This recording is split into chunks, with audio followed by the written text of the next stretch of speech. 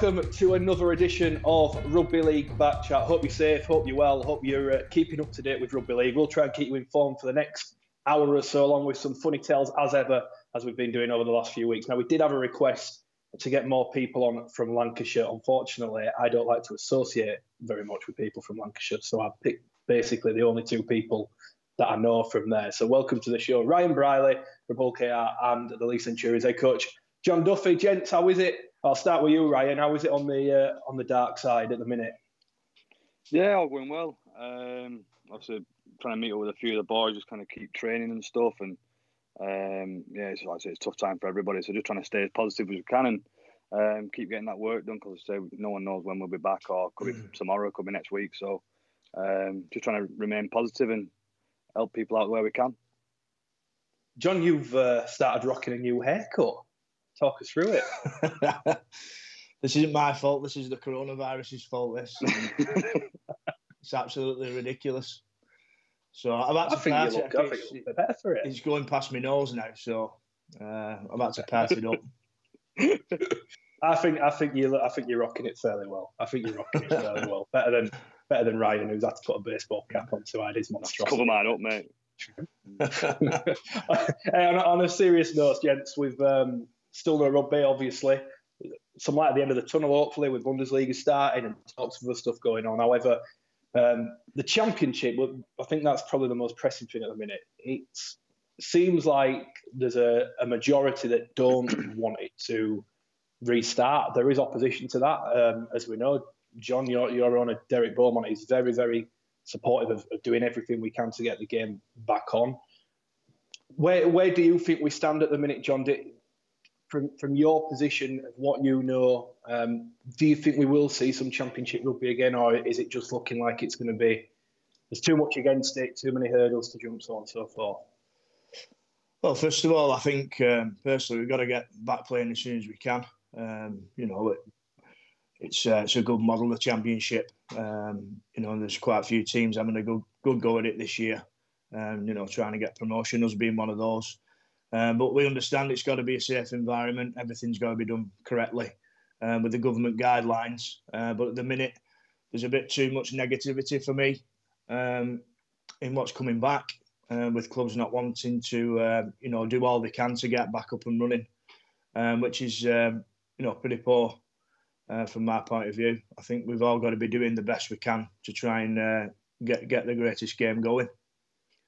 Ryan, we aren't financial experts. I'm certainly not. You might be, but 72% of clubs have said they don't want to play again while the job retention scheme furloughing is still in place.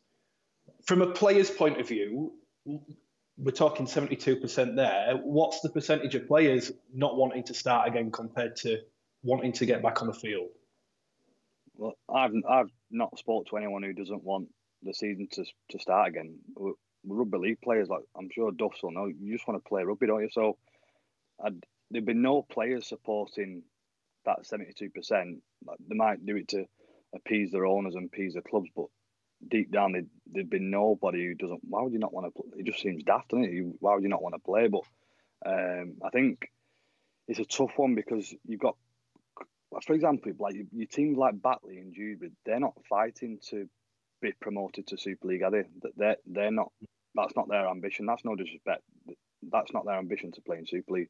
Whereas Leigh Centurions, Toulouse, people like that, you can't take the reward from them when they've already spent the budget or recruited on the basis of trying to be promoted. You can't say halfway through, right, the league's done. And if you was going to go down that route, you've got to still reward the teams who, for example, Leigh haven't lost a game yet. I know you can talk about there's only been 6 games, 5 games play, whatever. They've not lost a game.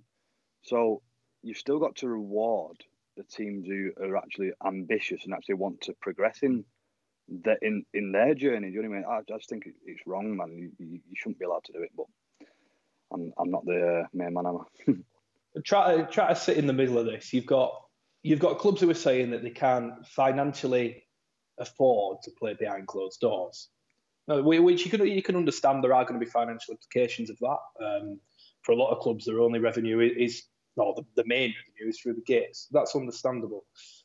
At the same time, you've got clubs who, as you rightly say, have put a lot of money into this. You know, we're not talking just a few quid here and there. We're talking a significant amount. And I think the annoyance from, without speaking on Derek's behalf, but he doesn't think that clubs are doing enough to try and get back on the field. It's a bit of a we can't do rather than we can do sort of attitude. John, I think you kind of touched on that. Is that where the issue lies at the minute? That there's probably, from the club's point of view, who want to get back on the field, there's too much, we can't do it because of this, rather than we could try and do it by doing this sort of thing. Yeah, and there's no one trying to be innovative. Like, you know, Derek's put something across to all the clubs with regarding, you know, viewing the games behind closed doors, trying to get some revenue on that. But everyone, you know, it seems like a big percentage, you're not too bothered. But it's not about the clubs, and, you know, we've got the fans and the game as a whole as well, that we've got, you know, a duty of care to get back running. I'd hate to see anything happen to the whole game after all this. What could we do?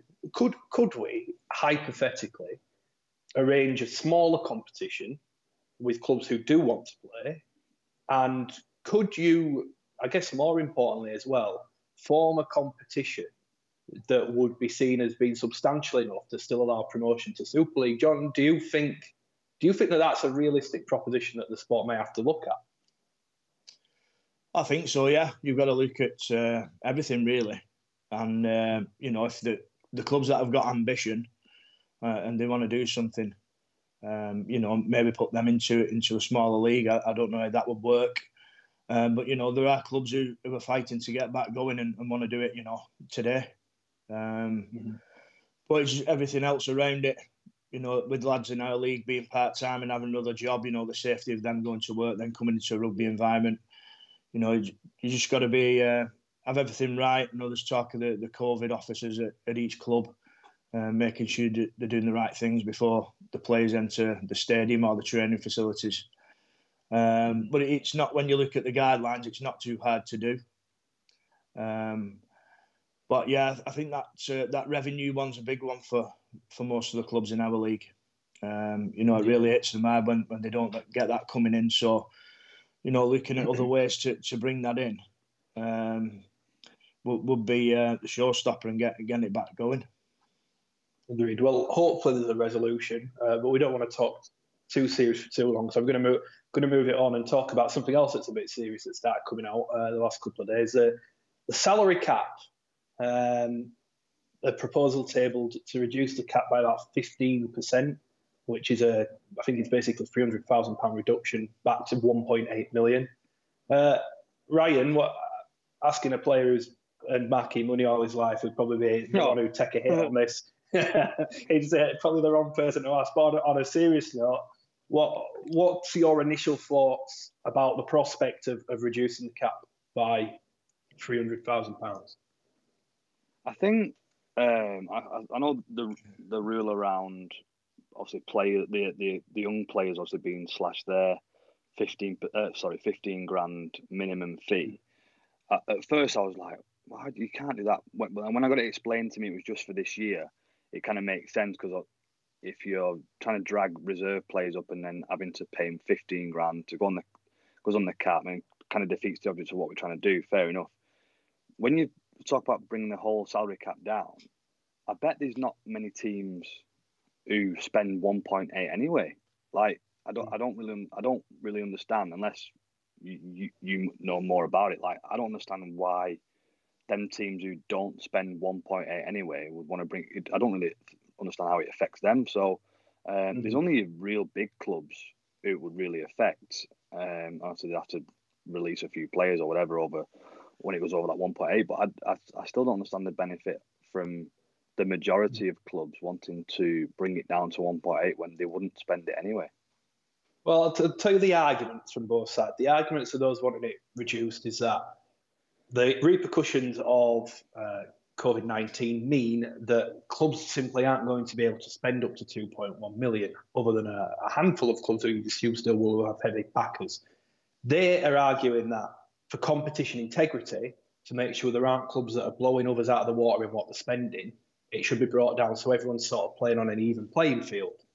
The other argument was that because we've got the government loan, it's proof that the sport's in need and that it needs to come down. Beyond that as well, there is a belief among some clubs that the repercussions of COVID-19 are going to last for a long time. So, no one's going to be able to spend as they have been doing for many, many years. So that's their argument. The argument on the other side is that, well, 2.1 is a maximum salary cap. You're not obliged to spend that. So if you can't spend that, don't spend that. They're also saying that it's bad for the profile of the game if you bring it down because it looks like a backward step. So there were the two things. And the other thing that the clubs who don't want it being reduced are saying, we've budgeted off 2.1 million with all the contracts we've handed out. So how do you plan on sorting out that? So they're the two arguments. John, having listened to all that, what do you think about it all? I understand, they've got the loan now coming off the government, and the repercussions off that could be huge. But also the other side as well, where if you're not spending anywhere near it, it doesn't affect the club. So I think they've just got to come up with a balanced view on it, and make sure it's sustainable and good for each individual club moving forward. But yeah, I don't see it does look like we're taking a backward step for me if we go that way. I think we'll leave it there. I feel like we've all got too serious and talking about things that are just going to cause arguments. Let's talk about some more light-hearted fun. Ryan, you're a bit of a social media darling, aren't you? You get yourself wherever you can on this show. He rings me up asking to come on the show when possible. Oh yeah. You've sort of taken up a bit of video work on your social media feed. You've got rubbing shoulders with Dan Carter now, aren't you? I won't say that. Oh, come on! No, you wouldn't. I'm buttering him up. Let him have his He moment. commented on the pod. It was just, it was pretty cool to be honest. Like, I'm not a rugby union. I don't really like it, so it's not someone who I don't know, idolise or grew up watching or whatever like that. He's just a cool person for me. I just thought he was pretty cool. Obviously, he's a well-known star in that game, but it's probably out of boredom, just trying to create some content. And I understand daft, but I know Duff's on Instagram like all about Boris Johnson. I find it hilarious. So like, I think he's just trying to find ways of keeping people occupied and just trying to find content. Have you had any stick for saying you're his mate? No, nothing. Because I'm not his mate.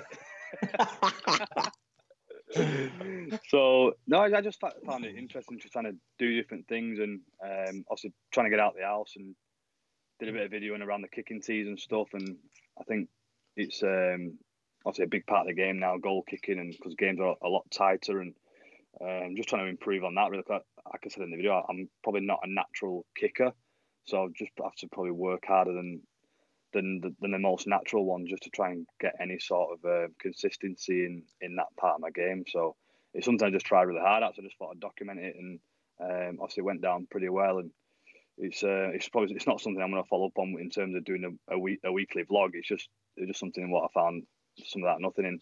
It was hard work editing it all, so I feel sorry for all you coaches out there who have to edit and clip. It was honestly, it took forever. So it's not something I'll be getting straight into anytime soon. You've been getting virtual kicking coaching as well, haven't you?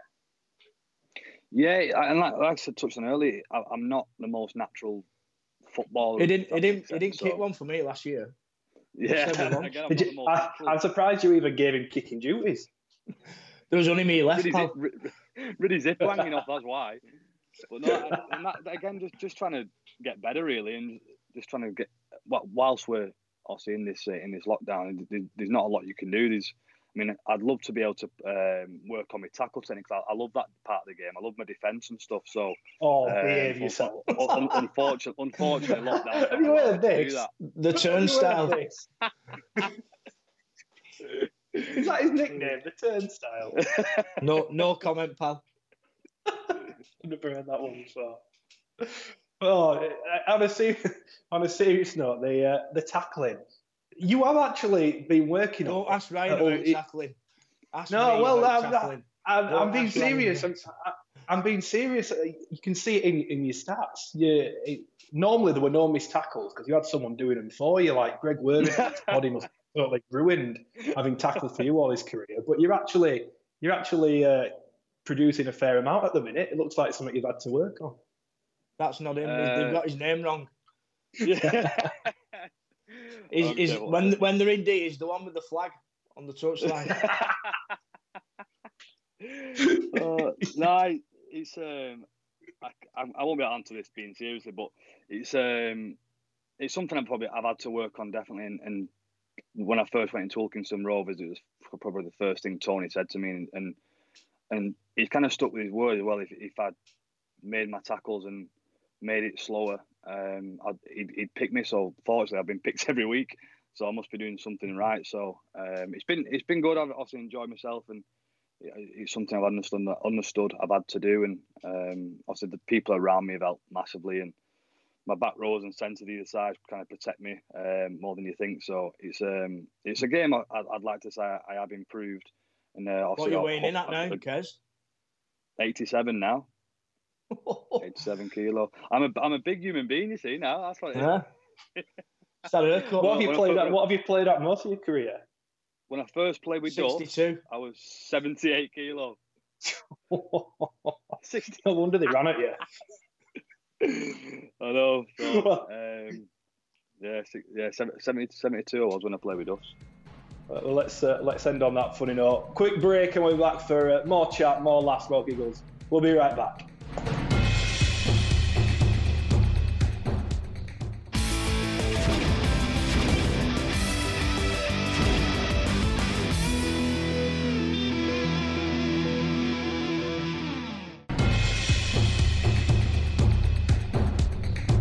Welcome back to this week's Rugby League Back Chat. We're going to turn our attention to John Duffy now because in the interval, Ryan got a bit upset that we pointed out that his defence wasn't very good. So we'll go to John. I don't know if this is a record that is still intact. If it is, looking at you, it's been intact a long time. But you were or did hold the record for the youngest ever player to play in Super League, didn't you? I did. Does it still hold? No, Scotty Moore beat me.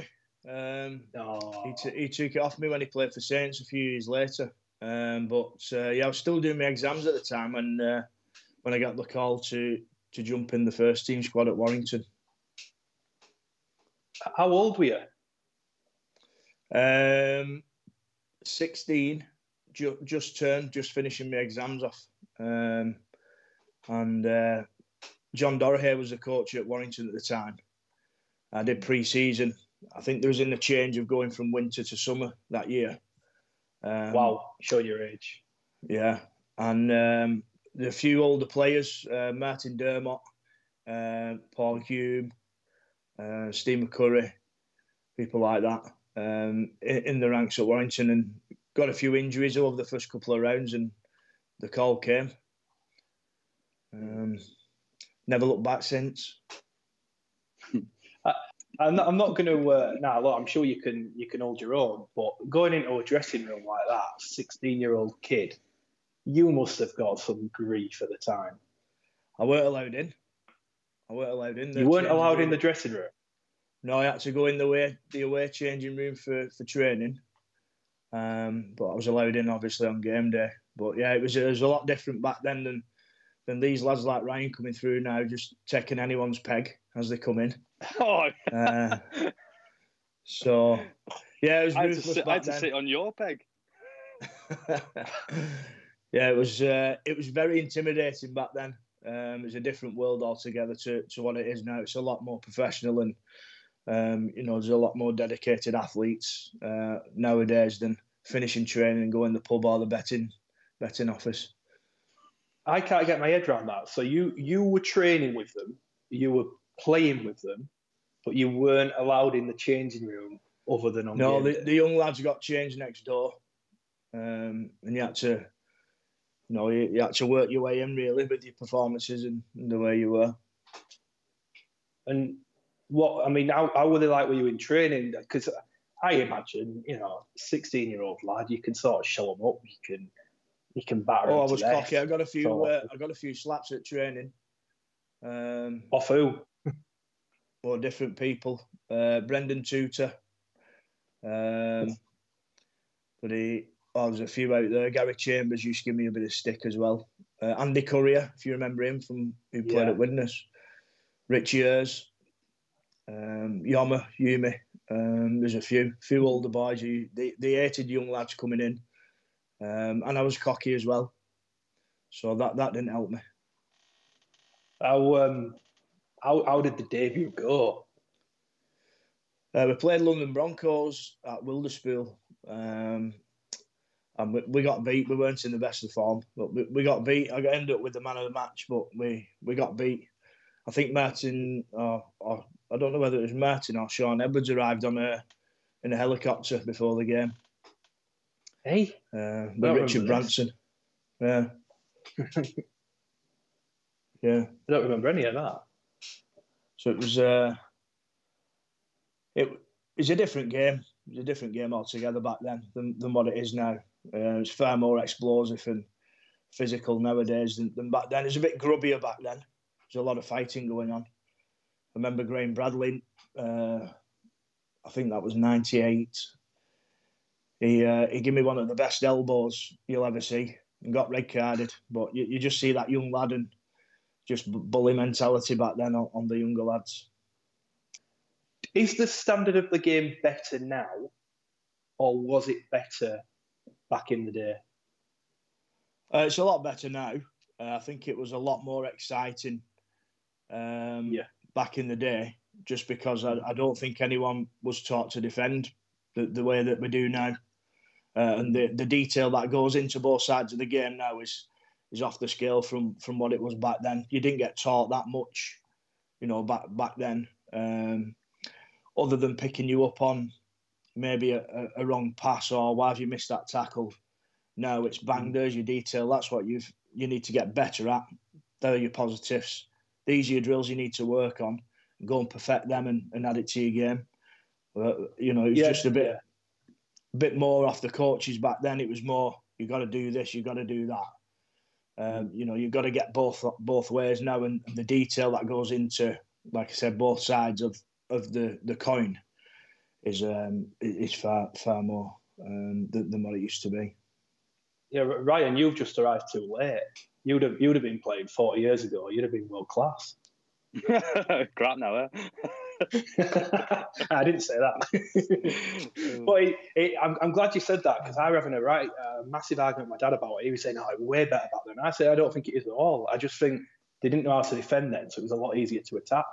I'm with you, John. I think excitement levels 100% were better back then but the art of defence now is, you watch it in comparison. Well, there isn't a comparison, is it? It's just, I don't know about you, Ryan, you'll have watched it, but it's just head and shoulders above now defensively compared to what it was. Yeah. My dad always texts me when them old games are on and to watch them, and I'll be honest, I've never watched any of them. For me, I know it's really ignorant. He's too busy with Dan Carter. Yeah.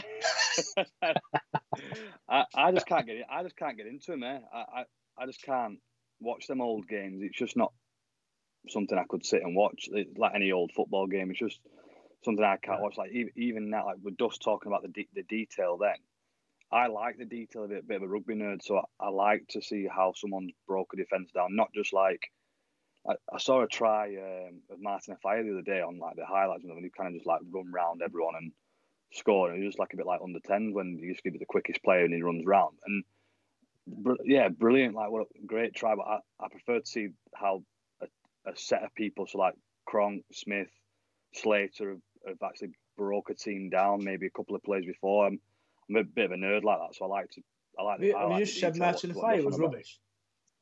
I didn't say it was rubbish. It's got a great try, but it was not. If you just quick, it's like me. It's me back in there. I'd have been the next Martin Afire, wouldn't I? I've played with Martin. Someone clip that. He's absolutely brilliant. Did you? I didn't know you played with him. Yeah, I played a year at Salford with him in 99 or 2000, I think it was. What was it like? What was he like then? It was great, really good with all the young lads, bringing gear in and stuff from, he knew we were on a pittance like back then. So he'd bring us stuff in and look after us. It was good. It was good on the field as well. He's obviously at the back end of his career there. But what was Billy Boston like, Dust, when you played with him? He's all right, Billy. I've had a few pints with Billy in his pub at Wigan. But no, a fire.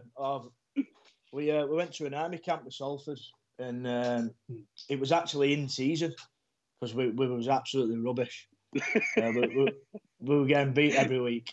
So an Aussie fellow who was coaching us, John Ivey, he took us to Catterick, I think it was, and we did some stuff in the day, a bit of shooting, and then the lads were asking if we could have a beer after we finished everything, and he loved the beer, Abs. He absolutely loved the beer. So he come back. He must have been to one of the army guys, and they took us to the sergeant's mess, and it was 50p a drink. And he says, "Right, you've got 1 hour. You've got 1 hour." And that is it. You're all going back to bed then. Anyway, Martin didn't come. He didn't drink. He weren't having a drink, so he stayed in. So we all go to this sergeant's mess. We're ploughing it down, trying to get as many in this hour as we can. And the hour's up, and Irv says, "Come on, boys, we're all going back now." A few had sneaked off and gone out with the younger army lads to their mess, and we all went back. Had a massive big toilet rolls full of water and everything, thrown them at everyone round the things. And I've launched one, and it's just missed the fire's head. Whacked on the back of his headboard here. I thought, oh my God, he's going to kill me. So he gets up with his wristbands on, launches this ashtray. Boom, it come fly. It would have killed me if it would have hit me. It come flying past my head and hit the wall and smashed everywhere. I thought, I can't be doing that again. Can't believe that. You learn something new every day. Martin a fire. Yeah. Can you imagine? What would you have done if you hit Martin a fire with that? Oh, I'd have been upset the day. It's because I glugged about 6 pints in an hour. So I thought it was invincible. Well, he certainly scored some. He certainly scored some good tries back in the day. An absolute legend of the game. And Ryan, you obviously don't rate him very highly if his tries weren't all that. So what's the best try you've ever scored? No, I just said I'd rather see like a real technical made try. I'm not saying he wasn't any good. He clearly was good, wasn't he? Like, you know what I mean? Don't backtrack, right? It was. You know what I'm saying is like you. I picked my all-time Super League team, whatever, and I picked I think I picked Tommy Makinson. I just think watching him and his finishes. I don't know.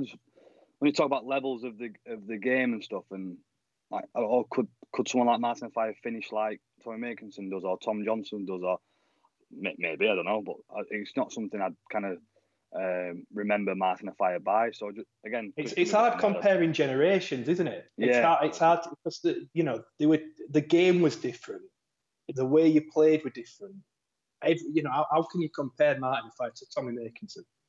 Because Martin Fire were never told to jump and leap and hit the flag and got it down, were it? And likewise, Tommy's probably never been able to have the space to run around the full team like under 10s, like you said. So how do you compare the two, I suppose? Yeah, it's a tough one, and I suppose, like I say, it's probably a matter of opinion, isn't it? Like whichever you thought would. Even like now, my dad was on about Davy Watkins for Salford. I don't think I've ever seen Davy Watkins play. But as well. Davy Watkins, I don't have a clue. Start, come on. But my first heroes were like Steve Blakely, Gavin Clinch. Then it went on to obviously Danny Maguire and people like that. So it just got a bit more technical and more thought on how to break teams down and that kind of stuff. So just probably Blakers couldn't tackle. Clinch used to do his one-on-one ball steal. Yeah, I can see where you're coming from now with your game. Yeah. You've got the touch judge's flag. Yeah. I'm can't say Danny Maguire couldn't tackle as well. No, Danny Maguire's a legend. I was going to say, who's backtracking now? Go on then, Ryan. What's the best try you've ever scored? To be fair, you have scored some decent ones in your time. Cheers, Matt. Thank you. I think my favourite one was probably the one against Featherstone in the grand final, like 2014. That probably my favourite, just because obviously went through a bit of a tough time, obviously losing my nan and stuff that year, and just kind of ended the year how I kind of wanted to. So that was probably my favourite one. The best one, probably the Warrington one in the Challenge Cup. It just a bit of a loose ball, and obviously managed to just skin Ratchford like he wasn't there really, but no real biggie. But yeah, that was probably probably the best one I've scored. What about you, John? I didn't score. I never scored. I was going to say I'd be surprised if you actually had one to tell us about. Kicked. I think my best is a 48 metre drop goal at Salford against Warrington, but I never scored a try. You never actually scored a single try? No, I didn't really. I was watching some highlights back last week of 2004 when we got promoted first time for Leigh. I actually forgot how good I was. So I didn't know I could run. I forgot how quick I could run. But no, they were good times. And Derek had just got on board with Leigh back then as well, so he's done it twice now, getting promoted. Yeah. So you can see our frustration of being in lockdown at the minute. Yeah.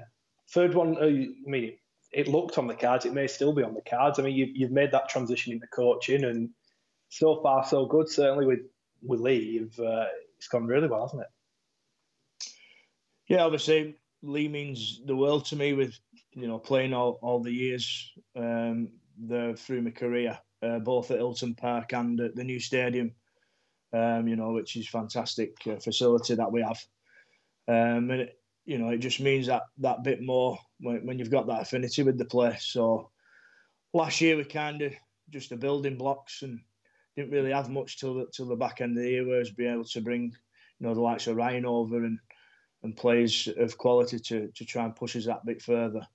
We always knew the second year we were going to go for it with the plan that we laid out with Derek when we first got together. So that's why we're so frustrated at the minute, because season got off to a really good start, but we all know the Championship's got its big roller coaster throughout the season. It's a great league to watch. Because there's that many teams going for it and anything can happen each weekend. Yeah, I mean, it's been an interesting year already for you. I mean, you've obliterated most teams, haven't you? We'll talk about it a bit more after the break, but it is, as you say, a very, very tough competition. Yeah, it gets stronger every year. It was since I was playing, it got stronger every year, and you can see that again this year, although we've had good results. Yeah, indeed. Right, we're going to take another quick break and we'll be right back for the final part of this week's show. More stories, more funny moments. We'll be right back.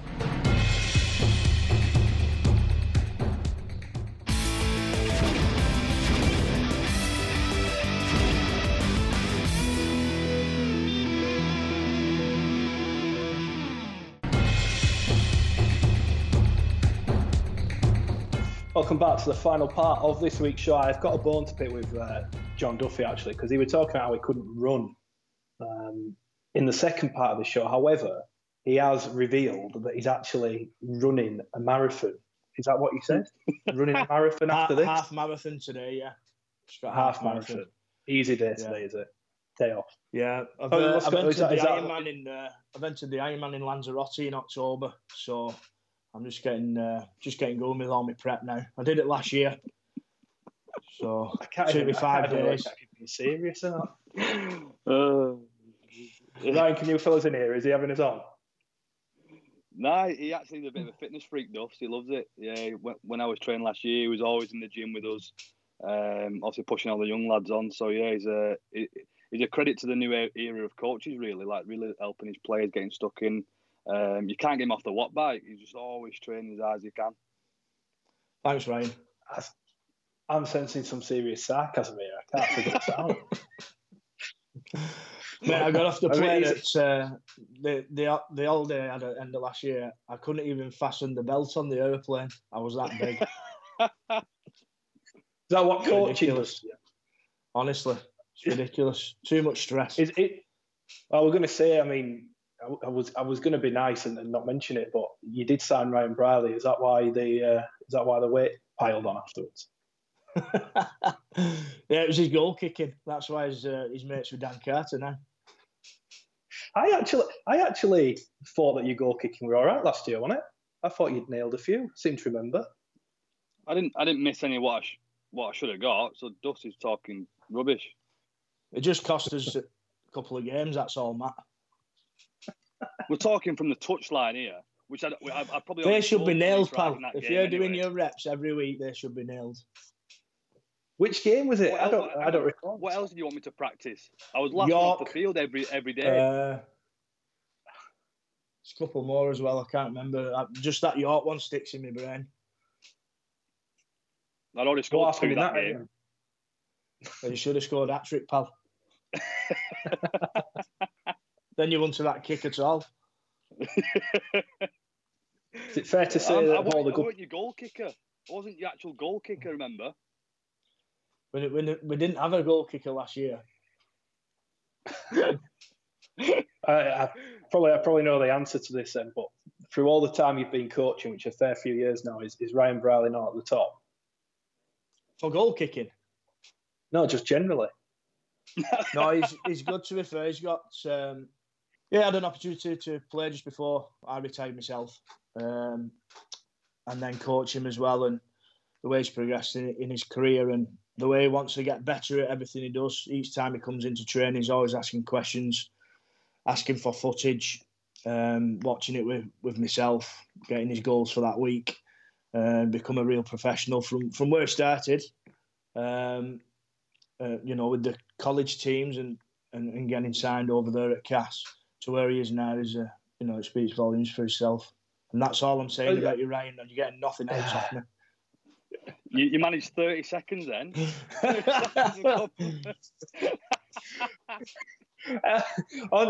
As a coach, John, I mean, you've kind of developed a reputation for playing a really expansive brand of rugby. I remember that Swinton team, it was like 40-30 every week. Featherstone, it was the same. I think they'd had John Sharp before, hadn't they? And then you came in and it was a completely different brand of rugby. Same at Lee. Why? You just sort of talk us through that, how you've got to that point where you want to play that style of rugby. I think, first of all, you want to have the ball, don't you, as a player? There's nothing worse than being under the pump all the game with defending. And you want to try and express yourself when you do have the ball. So I think at Swinton, with us having a really small team, we didn't have the biggest of teams there and we didn't have the best quality. But I thought through coaching and probably overcoaching that team, we could get a good brand of rugby and have an identity in the league. And we ended up doing that. And then when I went over to Featherstone and met Mark Campbell, he wanted to play expansively as well, and have a good, a good team who could, express themselves whenever they wanted to through the game, through the quality. So I ended up with a lot better quality player there. And we were on the right track until I lost both halfbacks with Holmesy at Summer Bash and then Riddy against Lee at home. So we ended up with no halfbacks for the rest of the season. But I thought it was a real successful season there. And then Lee last year, we managed to get through that with a really small squad, but with the right coaching and the way we wanted to play the game, we become a real good team for the money we'd spent. And this year it's a bit different. We can dip in and out of playing expansively and being a bit, as the fans had said, boring and getting our percentages up because I've got that quality of player. I'm not sure they could call you boring. I mean, I think you were averaging about 40 points a game before lockdown, were you? Oh yeah, but you still get a bit of stick, don't you, along the way? Don't know. I do struggle to understand this. The whole fan idea. I find it hard to relate to. I'll be honest. Ryan, you spoke about it before to me, like finding it hard to understand where fans are coming from with some of the grief you get on the touchlines. Feel like you can you can never win. How annoying can it be when you think you're doing everything right? You scored a couple of tries, you've nailed that goal line, touchline conversion that you don't normally kick, and you're still getting. Have you ever had that experience of just being completely bemused about the grief you get?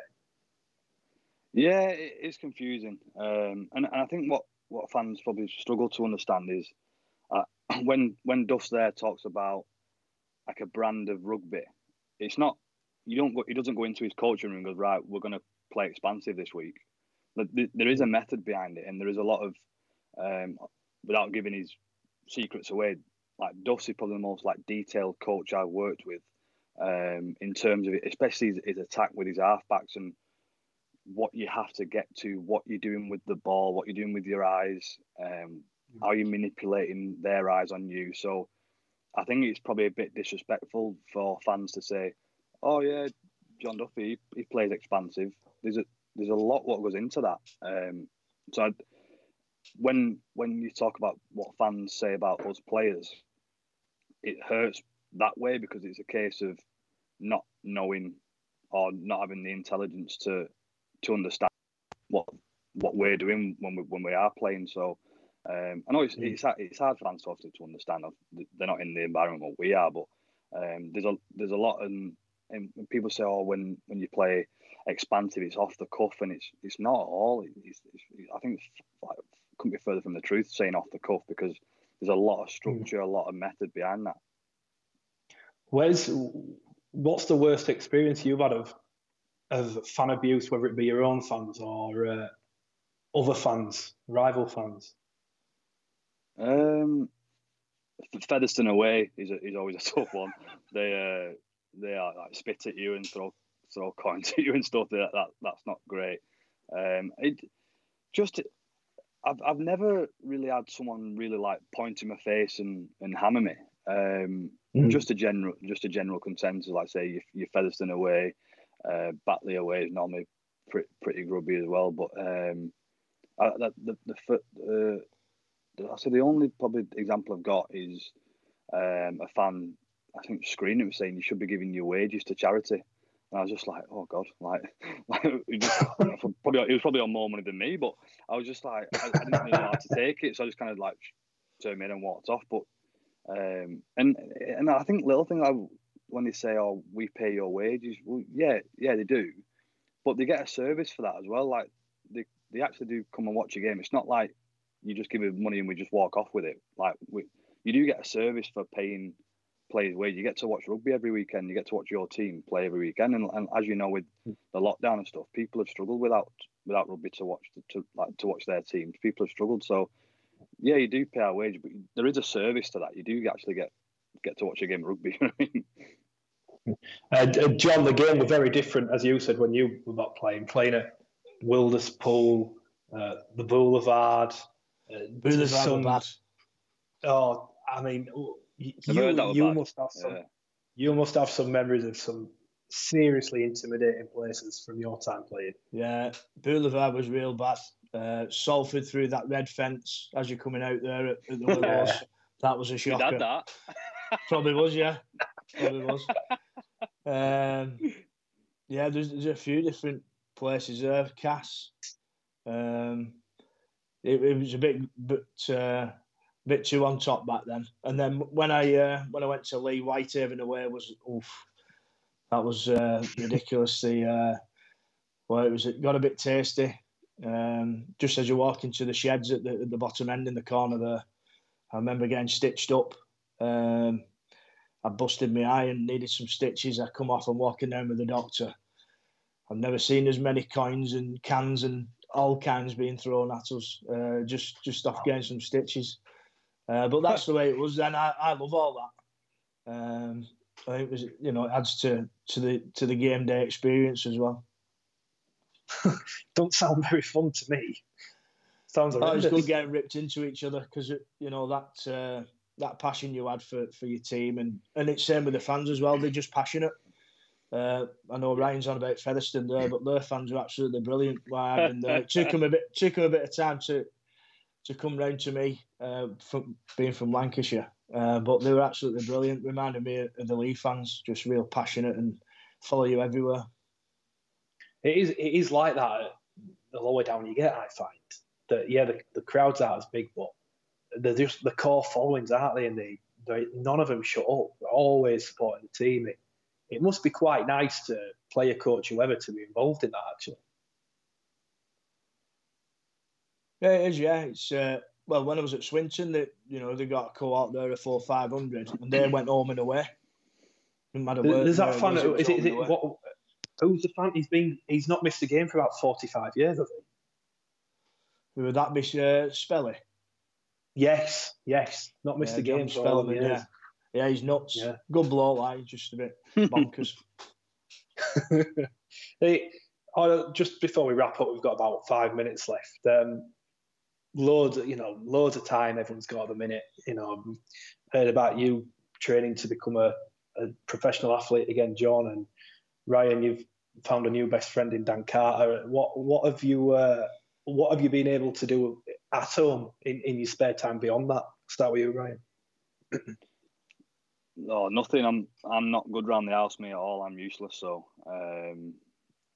it's just been training, really, for me. Just meeting up with one of Duffy's best mates, Adam Migson, the Horsehead. So he's honestly, all he's done is whinge about how many sessions I have to do.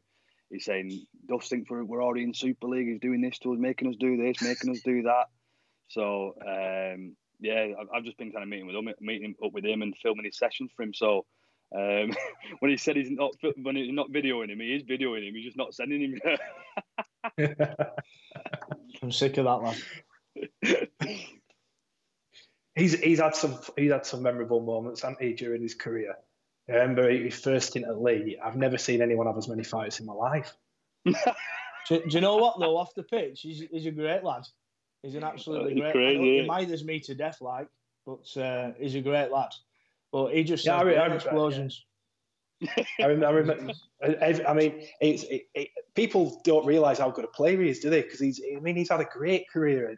I know he's played a lot in the Championship and done really, really well. But everyone remembers that magic weekend moment, don't they? I think, was it Gareth O'Brien he took out? Did a backwards somersault, didn't he, Gaz? Yeah. Ryan, you'll have played with him together at Toronto. What were the interaction between them two after he'd effectively tried to kill him? It was hilarious. Yeah, they actually both get on really well. They actually both go golfing together quite a bit.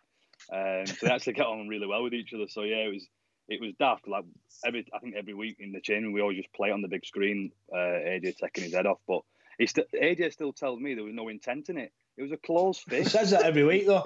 I didn't mean that. Honestly, that wasn't me. That he said something to me 2 tackles before, and I thought, right, I'm having him. How? I mean, it's, to be fair, that first stint you had at Leigh, Ryan, I think John, you'll have still been in and around the club. I think it was when Paul Rowley was in charge, and there was Adam Migson, there was Sam Barlow. Who else were in that team? It was just fight, wasn't it? How did you survive that team, Ryan? Unfortunately, my laces were always undone when it ever kicked off. So I was just tying my shoelace and while I was kicking. And by the time I'd finished, it had already calmed down, so I was all right. That was him waving his flag coming on. Yeah, get me off. I'm not surprised. I mean, those two, and there were more. I just can't think off the top of my head. But those two were every week, weren't they? I remember there was that one brawl with Halifax when Dane Manning absolutely wiped out Sam Barlow, and it kicked. I mean, that was going on every week, nearly, wasn't it? Yeah, that year was crazy. Just the amount of idiots we had in that team, just absolute bonk dogs. So I think obviously Liam Kay and Tommy Goulding were just idiots every week, just end up scrapping with everybody. So it was, looking back now, it was daft, but you just kind of think at the time it's just kind of normal, don't you? And I just, here we go again. And then we added Gaz Octet team year after. Yeah, so it wasn't going to get any better, was it? So, but yeah, just funny times, and obviously a lot of memories I can kind of take back off my career, and them will be the most fondest. No black eyes though, because you were as far away from that as possible. Nowhere near. Gents, I'm going to have to wrap it up there. It's absolutely flown by this. Thank you so much for spending your morning, especially you, Ryan, because you've taken a fair amount of grief there. Thank you for watching. We're going to have a week off. We will be back soon. In the meantime, follow us on Twitter @RLBackChat, and we're back with another episode very, very soon. Take care.